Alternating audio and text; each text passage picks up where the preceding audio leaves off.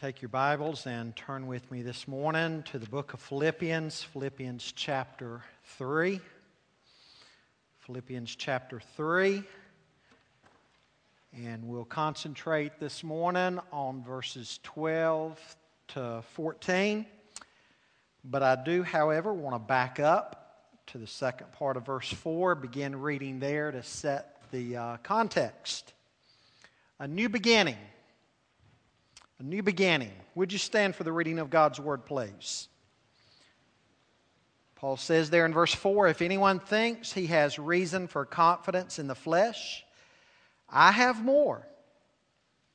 Circumcised on the 8th day of the people of Israel, of the tribe of Benjamin, a Hebrew of Hebrews, as to the law a Pharisee, as to zeal a persecutor of the church, as to righteousness under the law, blameless.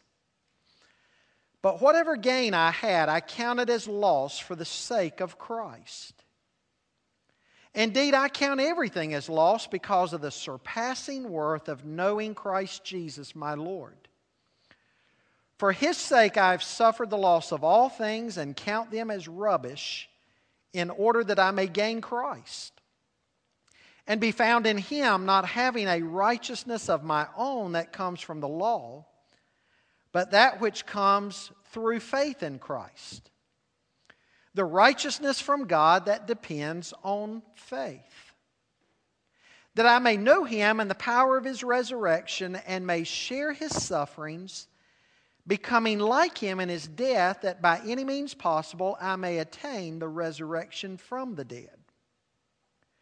Not that I have already obtained this or am already perfect, but I press on to make it my own because Christ Jesus has made me His own. Brothers, I do not consider that I have made it my own, but one thing I do, forgetting what lies behind and straining forward to what lies ahead.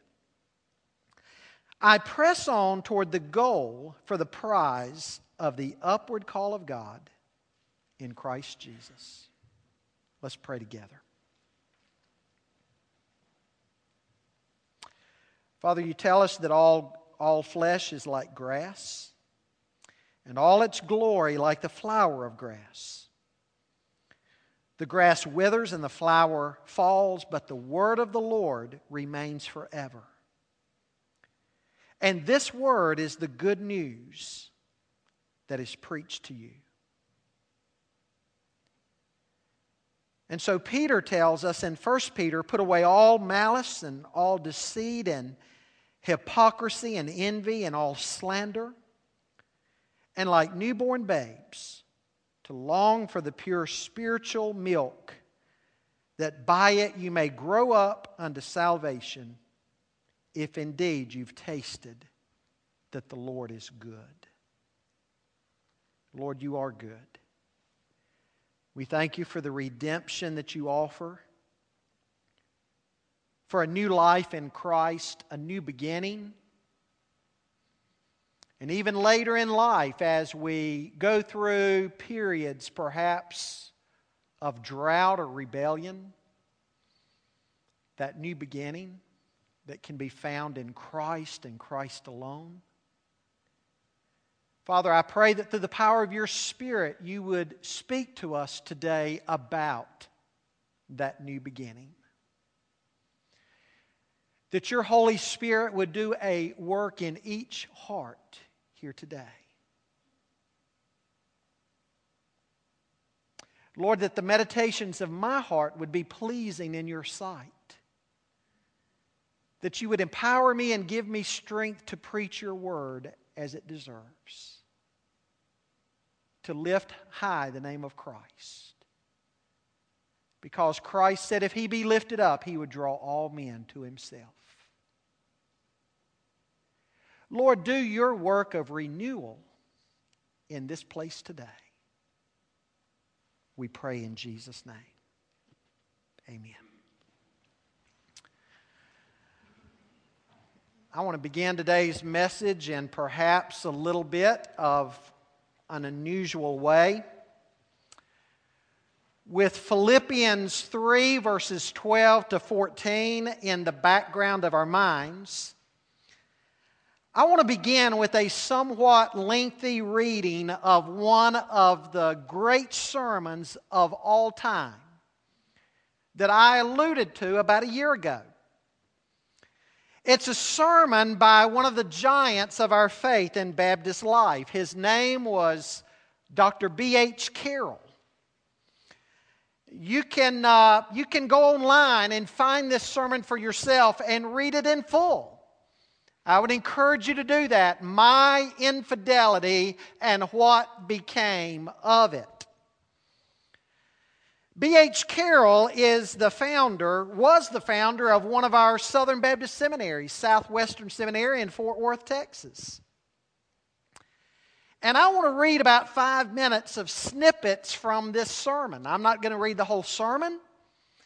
The sermon probably being about an hour in length. And so I'll abbreviate it. However, I've not abbreviated my sermon.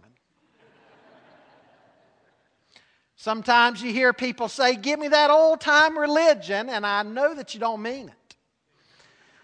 Because in that old-time religion, at least in Baptist life, every Sunday morning, the pastor would deliver a sermon from the Old Testament for about an hour.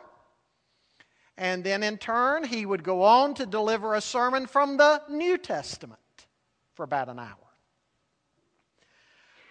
Well, folks, I want you to listen to some snippets from the sermon of Dr. B.H. Carroll.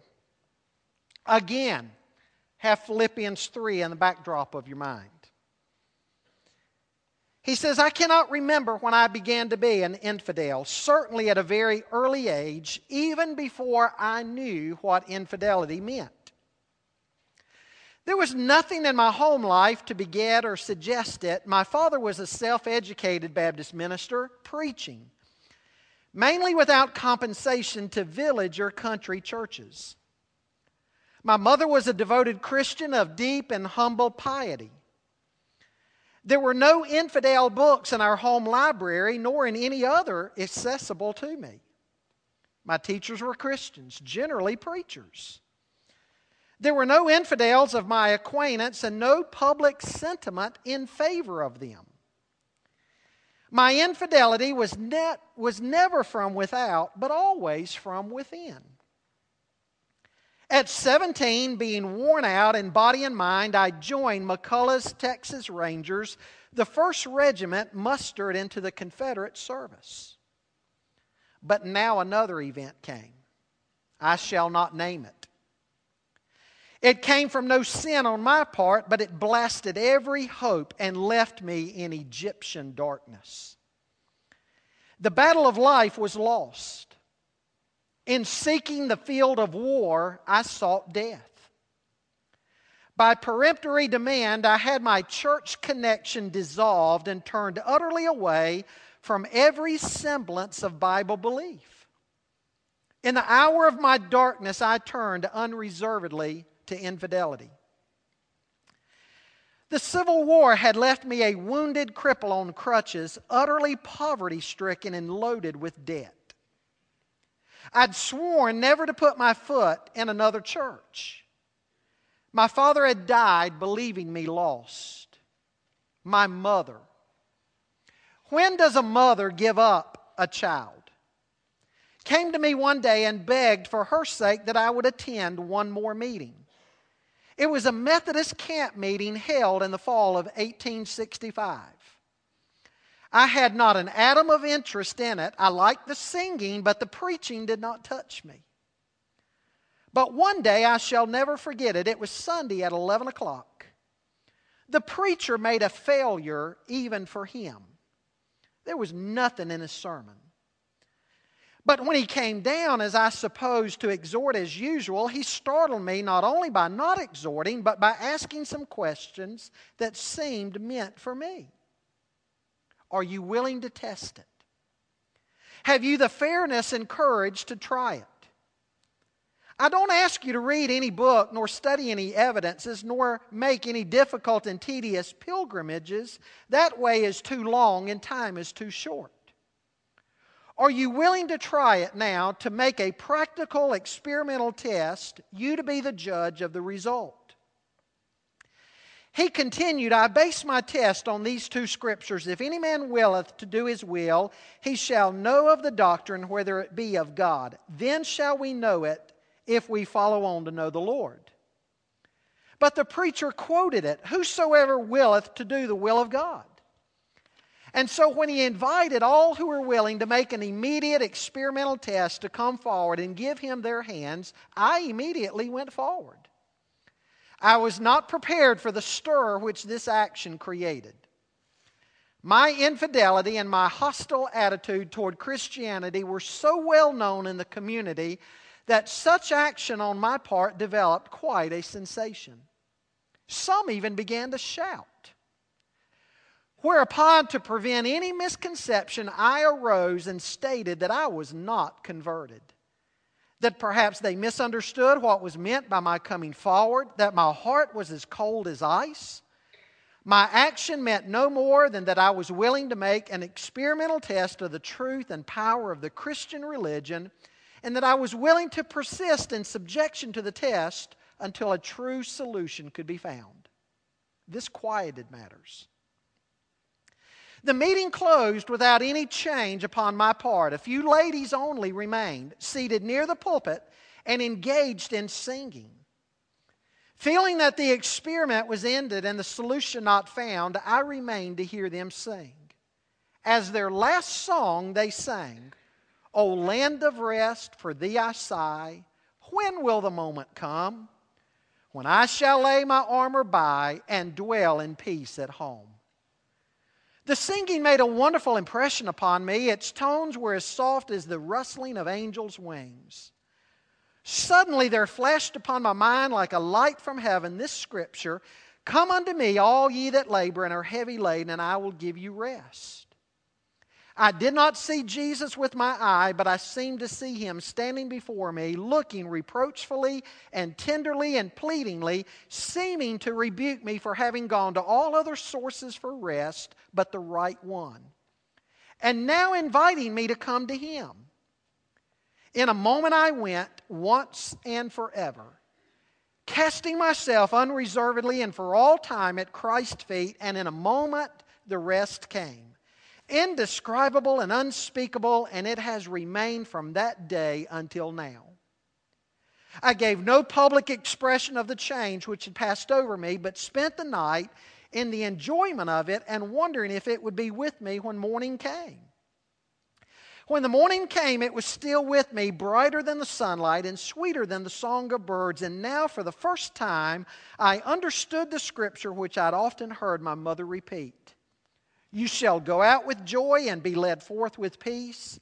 The mountains and the hills shall break forth before you into singing, and all the trees of the field shall clap their hands. Isaiah 55:12. When I reached home, I said nothing about the experience through which I'd passed, hiding the righteousness of God in my heart. But it could not be hidden. As I walked across the floor on my crutches, an orphan boy whom my mother had raised noticed and called attention to the fact that I was both whistling and crying. I knew that my mother heard him, and to avoid observation, I went at once to my room, lay down on the bed, and covered my face with my hands. I heard her coming. She pulled my hands away from my face and gazed long and steadfastly upon me without a word. A light came over her face that made it seem to me as the shining on the face of Stephen. And then with trembling lips, she said, My son, you have found the Lord. Her happiness was indescribable. I don't think she slept that night. She seemed to fear that with sleep she might dream and wake to find that the glorious fact was but a vision of light. I spent the night at her bedside reading Bunyan's Pilgrim's Progress. I read it all that night, and when I came with the pilgrims to the Beulah land from which Doubting Castle could be seen no more forever, and which was in sight of the heavenly city and within sound of the heavenly music, my soul was filled with such a rapture and such an ecstasy of joy as I had never before experienced. I knew then, as well as I know now, that I would preach. That it would be my life work, that I would have no other work. When I read that testimony of B.H. Carroll, I think of the new beginning that he experienced that evening. And I think of that day in my own life back in November of 1982 on the campus of UNCC out in the parking lot, where with a hunger in my heart and tears in my eyes, I was in the car reading an open copy of the New Testament and had been searching God out for a year and a half as to what He wanted to do in my life. And I experienced that newness. I think of the Apostle Paul on the road to Damascus when God got a hold of him there at noon and he saw that bright light and he was thrust to the ground and he heard Jesus say, "Saul, Saul, why are you persecuting me?" And he came to faith in the Lord Jesus Christ. A new beginning. Is that what you need today? Students all over our church are about to begin a new year of school, a new beginning.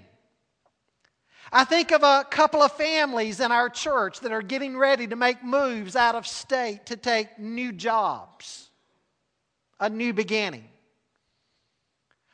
Couples come to mind also who have decided to give things another try and work things out in their marriage and family. A new beginning.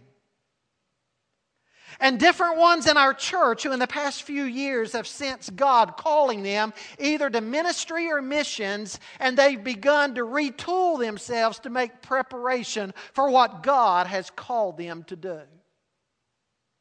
A new beginning. Now, folks, as we look at these three verses today that make up our text, we see that a new beginning is what the Apostle Paul is speaking of. Now, he's just made a sweeping confession of faith that he wants more than anything else to know the surpassing power of Jesus Christ in his own life, even if that means suffering for the Lord Jesus Christ, which he certainly ended up doing. Now, one might assume that the Apostle Paul had arrived. I mean, surely any man who wants to so know Christ and the power of His resurrection to the extent that that man would lay down his very life, surely that is a man whom we would say has arrived in his faith. But Paul would disagree with that sentiment. We see this morning that God offers us, each of us, a new beginning, but this new beginning comes at a price. It is marked by humility, by repentance, and by devotion. I want you to notice, first of all, with me this morning, the need for humility. In verse 12, Paul says, "Not that I've already obtained this or am already perfect, but I press on to make it my own, because Christ Jesus has made me His own." Now, I want you to think with me a moment this morning of whom we speak. The Apostle Paul, as Rabbi Saul, had been present at the stoning of Stephen. He had been a rising star in the Jewish ranks. He had sat at the feet of the famous rabbi and scholar Gamaliel. He had been circumcised the 8th day of the tribe of Benjamin, a Hebrew of the Hebrews, a Pharisee as to the law, blameless. Paul, then Saul, was like a Roman candle shooting up in Jewish circles and becoming a bright explosion in their midst. I'm sure the other rabbis went home speaking to their families about this new young rabbi who was making a name for himself. Not only was he a knowledgeable man in the Scriptures, but he had a passion and a zeal that matched his wisdom. And then God converted him and brought him to faith in Jesus Christ. Immediately, Acts 9 tells us that he sought to have fellowship with the Christians, and they were scared to death of him. And so Barnabas had to come alongside of Paul and assure the other Christians that Paul was one of them now. And so in an instant, the Jews began to target him for persecution. They couldn't believe it. In their minds, he was nothing more than a traitor. The persecutor had now turned preacher.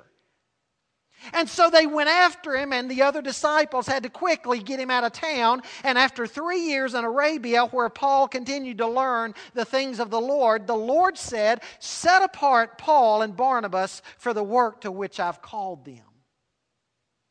And a Christian missionary was born. In fact, perhaps the greatest missionary of all times. He set about on his first missionary journey. He established churches. He trained men to lead those churches. He moved on and established more churches and trained more leaders. He doubled back around and encouraged those churches. He strengthened them in his wisdom and teaching. God called him on yet another missionary journey again. He established churches and appointed leaders. He wrote letters to those churches that are now part of the inspired canon of Scripture. He was beaten, he was left for dead, and yet he got back up and he went back into the city. He was shipwrecked, he was jailed, and yet all of those things only led to strengthen his determination.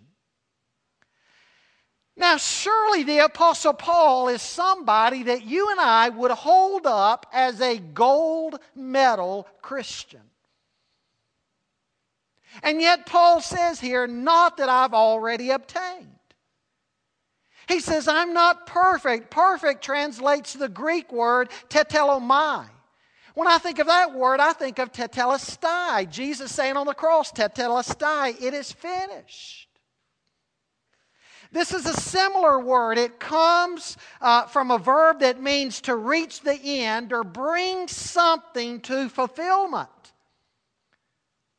Ladies and gentlemen, what Paul was saying is, I know that I've not yet become all that God wants me to be. I've not fulfilled my potential. There was a deep humility that characterized his life. He recognized that each day was a new day in the Lord, marked by new challenges, new opportunities for growth, new opportunities for discipleship. Every day was a new day to be about the Master's business. Paul was not a man to rest on past laurels. Now, how unlike the disciples at Laodicea Paul was. You'll remember the Laodiceans, they said, we're rich, we've prospered, and we have need of nothing. And yet Jesus said to them, you don't realize that you're wretched, pitiable, poor, blind, and naked. There was a humility about the life of the Apostle Paul that ought to characterize every life today of a disciple who desires to grow in the Lord. It is the humility that is characterized by a broken spirit and a hunger and a thirst for the things of God and a constant openness to the call of God wherever God leads you. And I want to ask you this morning, does that kind of humility characterize your life? We need to face each day with the openness and honesty. I've not yet done all that God has for me to do. I've not yet become all that God wants me to be. Are you willing to admit this today? Maybe you would confess, Pastor, I know that I need to grow. I need to get back to reading my Bible. I need to get back to praying. It used to be that I was characterized by concern for lost souls around me. And I would pray for them, and I would go to them, and I would share my testimony, and I would share the Word of God with them, and I would try to bring people to faith in the Lord Jesus Christ. But you know, Pastor, I don't even do that anymore. I've not lived up to my potential as a child of God. Would you be humble enough this morning to admit that? Humility. A humility that recognizes that without the Lord we're nothing and can do nothing. If we were left to our own ways, our own wisdom, our own devices, surely every one of us would be destined for an eternity without Christ. But only by the grace of God, the rich grace and mercy of God, did God move upon our hearts at some moment in the past and drew us to faith in Jesus Christ when we recognized that we were poor in spirit and there's nothing we can do to climb up to be acceptable to God. And when we couldn't climb up and be acceptable to God, He came to us in His Son Jesus Christ. Is there that humility about your life? I think of a lad that came up to President Herbert Hoover as he was getting ready to leave office. And he said, "Sir, I would love to have your autograph." And Herbert Hoover began signing, and the young man said, "Now, Mr. President, would you drop down a few spaces and sign your autograph again?" And he said, "Sure, son, but I'm curious, why do you want two of my signatures?" He said, "Because with two of yours, I can get one of Babe Ruth's." Humility. Humility. A humility in Christ that realizes that we are nothing and can do nothing without Jesus Christ. That's what Paul's life was about. I want to know Christ. I want to know the power of His resurrection. I want to know the fellowship of His sufferings. But I've not obtained it yet. Secondly, I want you to see the necessity of not living in the past. He says in verse 13 there, he says, "Brothers, I do not consider that I've made it my own, but one thing I do, forgetting what lies behind and straining forward to what lies ahead." You see, true humility is not simply a reflection of the mind. It involves action. The truly humble person reflects that humility by what he does and does not do.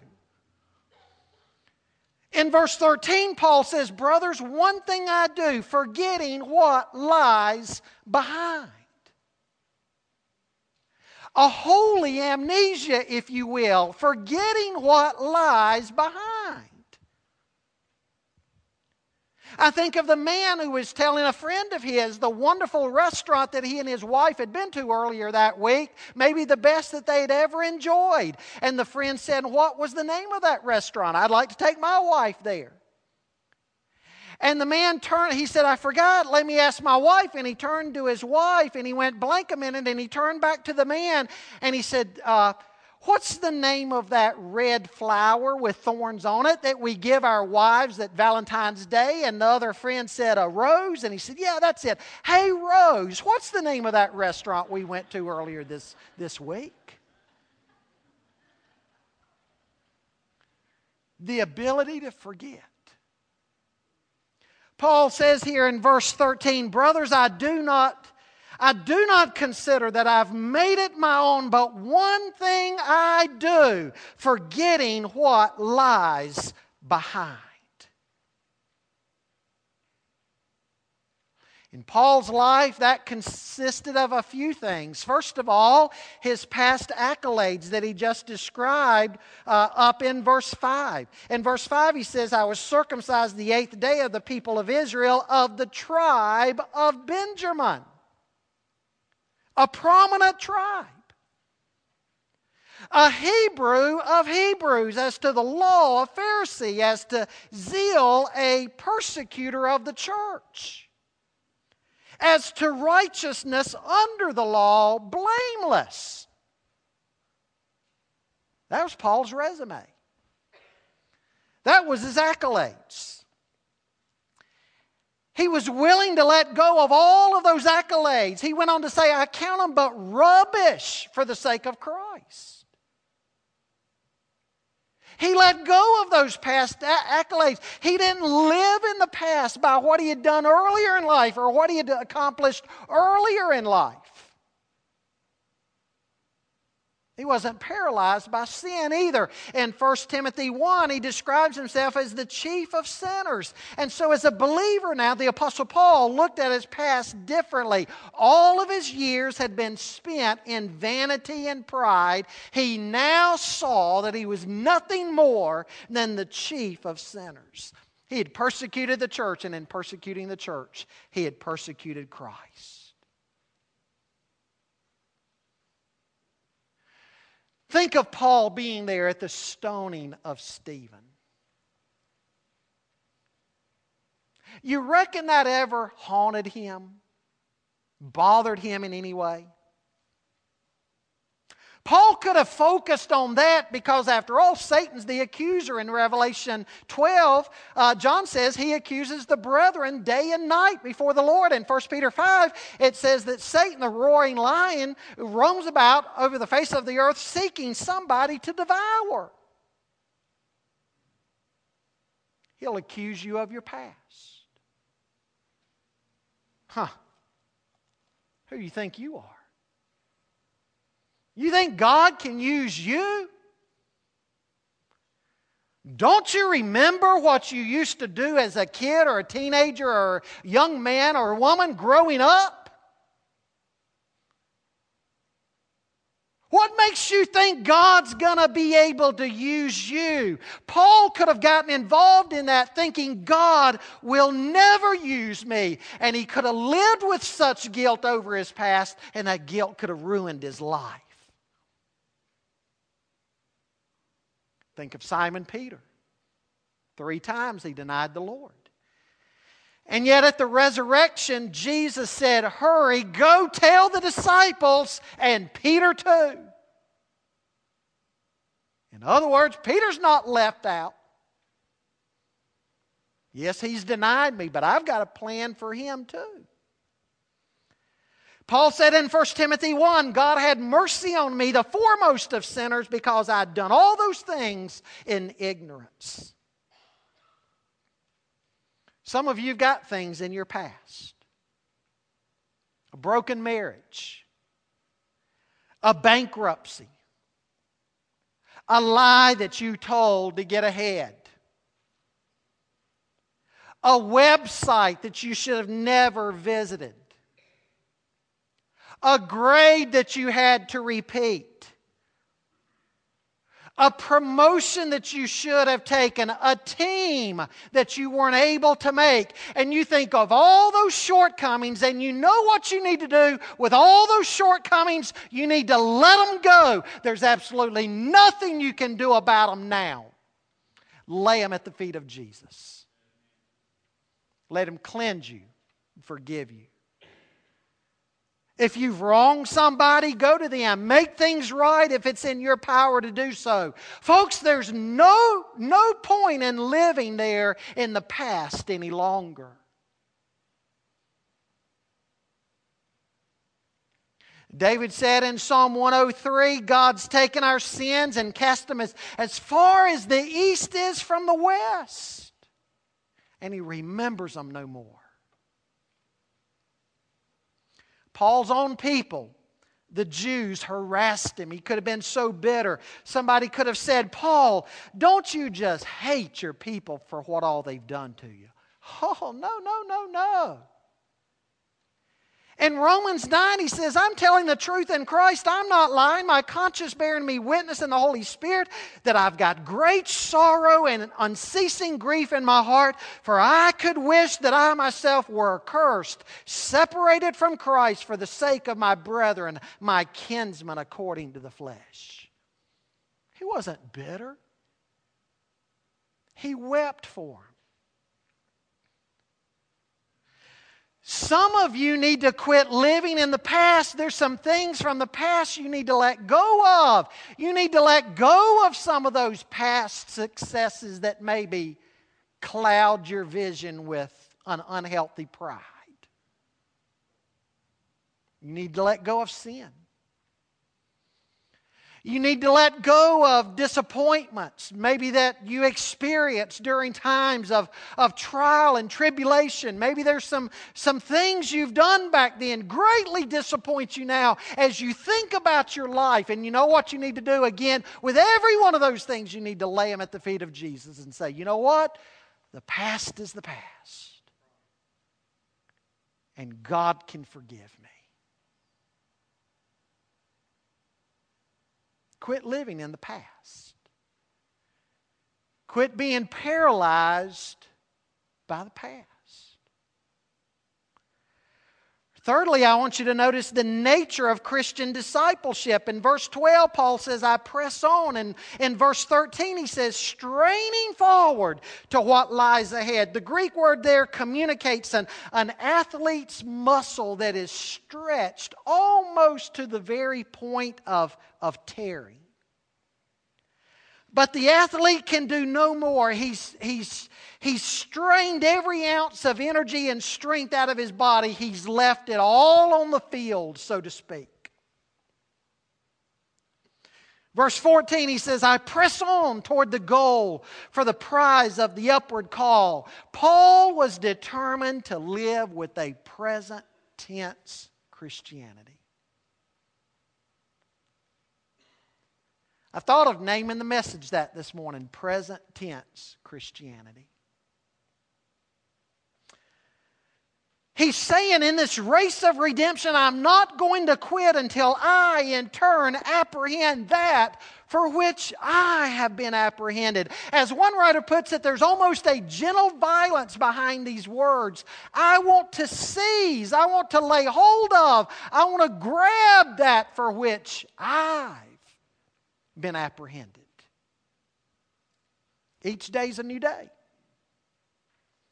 Each opportunity is a new opportunity. When Paul told the Ephesians to redeem the time, that the days are evil, folks, that wasn't simply a principle that Paul just spoke about. That was a principle Paul lived out every day in his own life. He redeemed the time in his own life.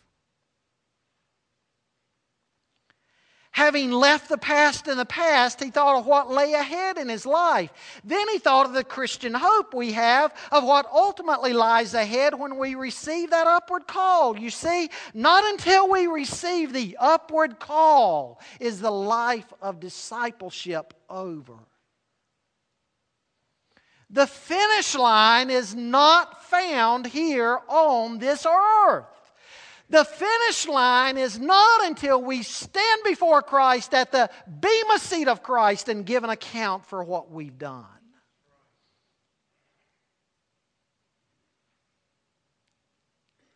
And all this has got to be personal in a believer's life.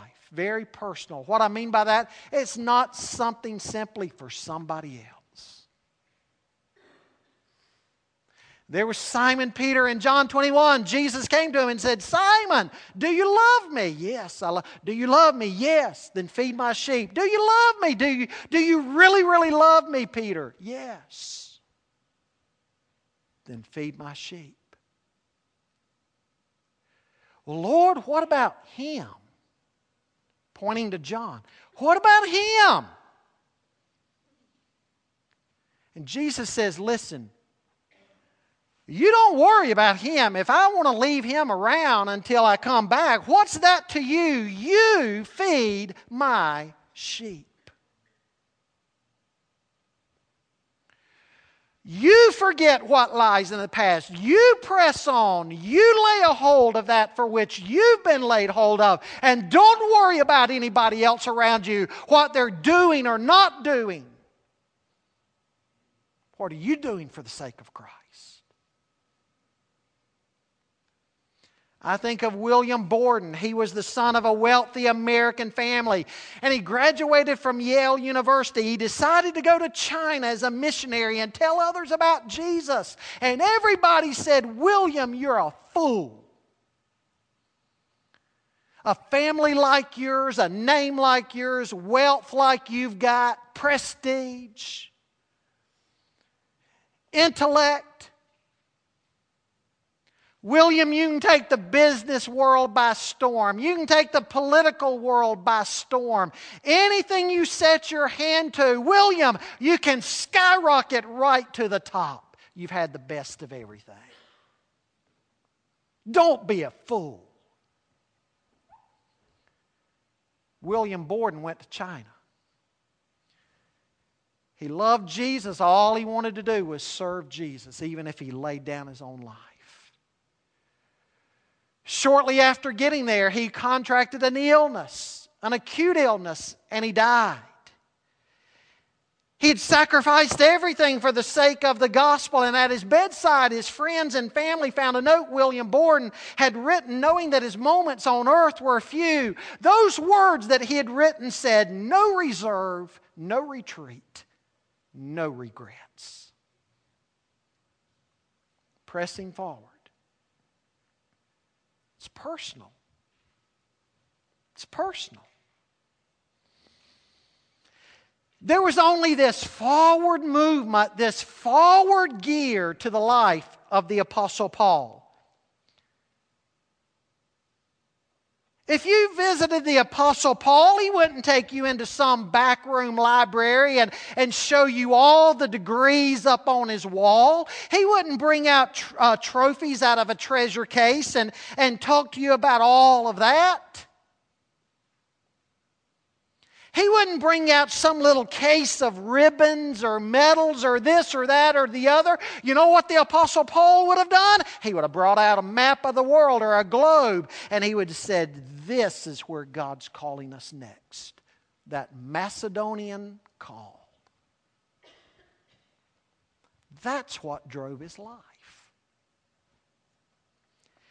He lived his life in forward motion. In 1 Corinthians 15:10, Paul commented that he had worked harder than all of the other disciples. And then he adds that touching note, "Yet not I, but the grace of God in me." What did Paul do? He finished one missionary journey. What was next? A second missionary journey. What happened next?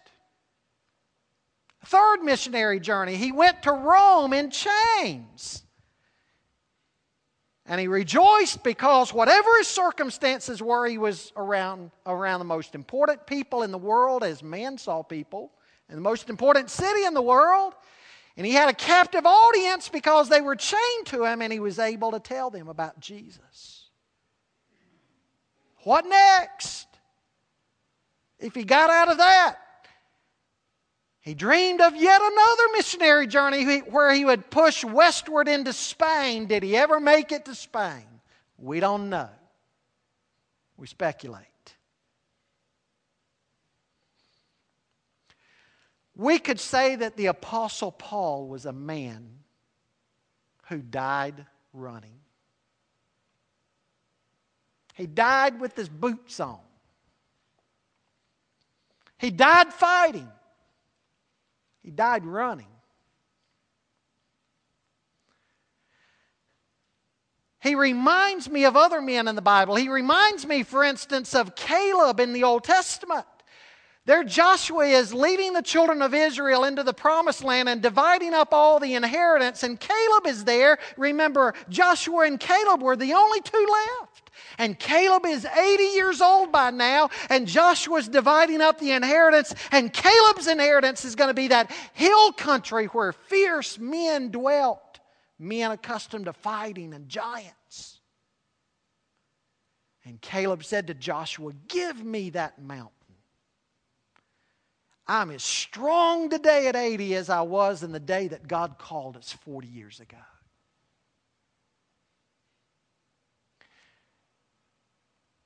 Men like Caleb, men like Paul, who died running. That's how the Apostle Paul lived his life. And it all started when he had a new beginning in Christ, and Christ apprehended him. Paul could never have dreamed of the attitude that said, "I've had enough."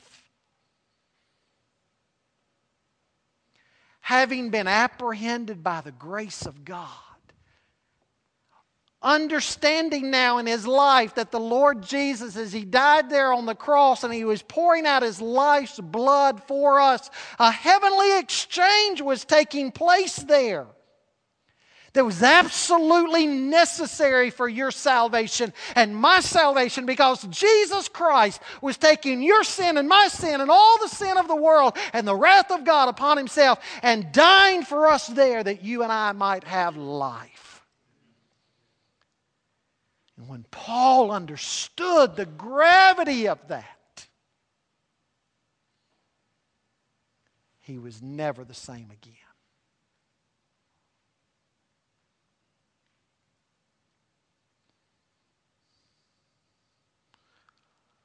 A new beginning.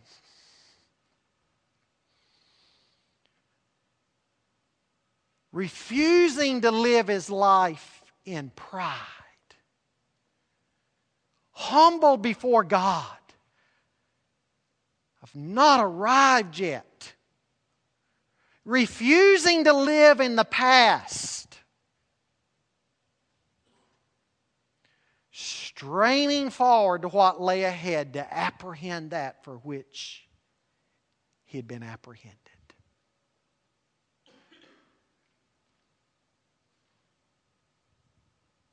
Is that how you live your life? Or do you live your life in complacency, saved and satisfied? Is there some sin that has a hold of your life? Is there hostility, bitterness, resentment, selfishness?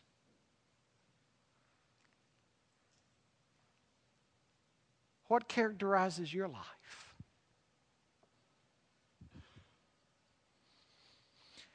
Is it your passion that you want to apprehend that for which Christ has apprehended you?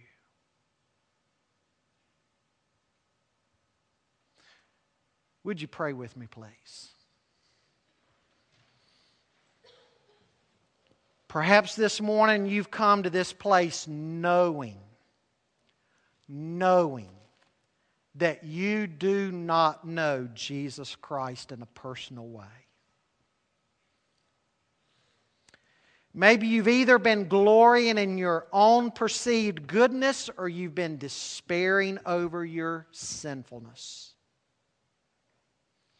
But today you realize you need to be converted. You need to be born again. Come forward. Let one of us pray with you. Perhaps there's yet another kind of new beginning that you need. You're a Christian, but lately perhaps your life has been very little of a testimony to that fact. There's disobedience and rebellion in your heart. More than anything else, you need to revisit once again those commitments you made to Christ years ago. Perhaps there's a humble recognition that you've quit growing or you've quit serving. Today you may want to say, Lord, would you revive my heart? Perhaps this day needs to be marked in your life as the day that you turned away from some sin that has you in bondage. Maybe it's the day you need to get right with somebody. Or perhaps it's the day you need to finally say, okay, God, I know you've been trying to get my attention and get me into the ministry or get me to the mission field. Here am I, Lord. Send me. Let this be a time of new beginnings for you. Forget about what lies behind. Press forward to what lies ahead, that you may lay hold of that for which Christ has laid hold of you.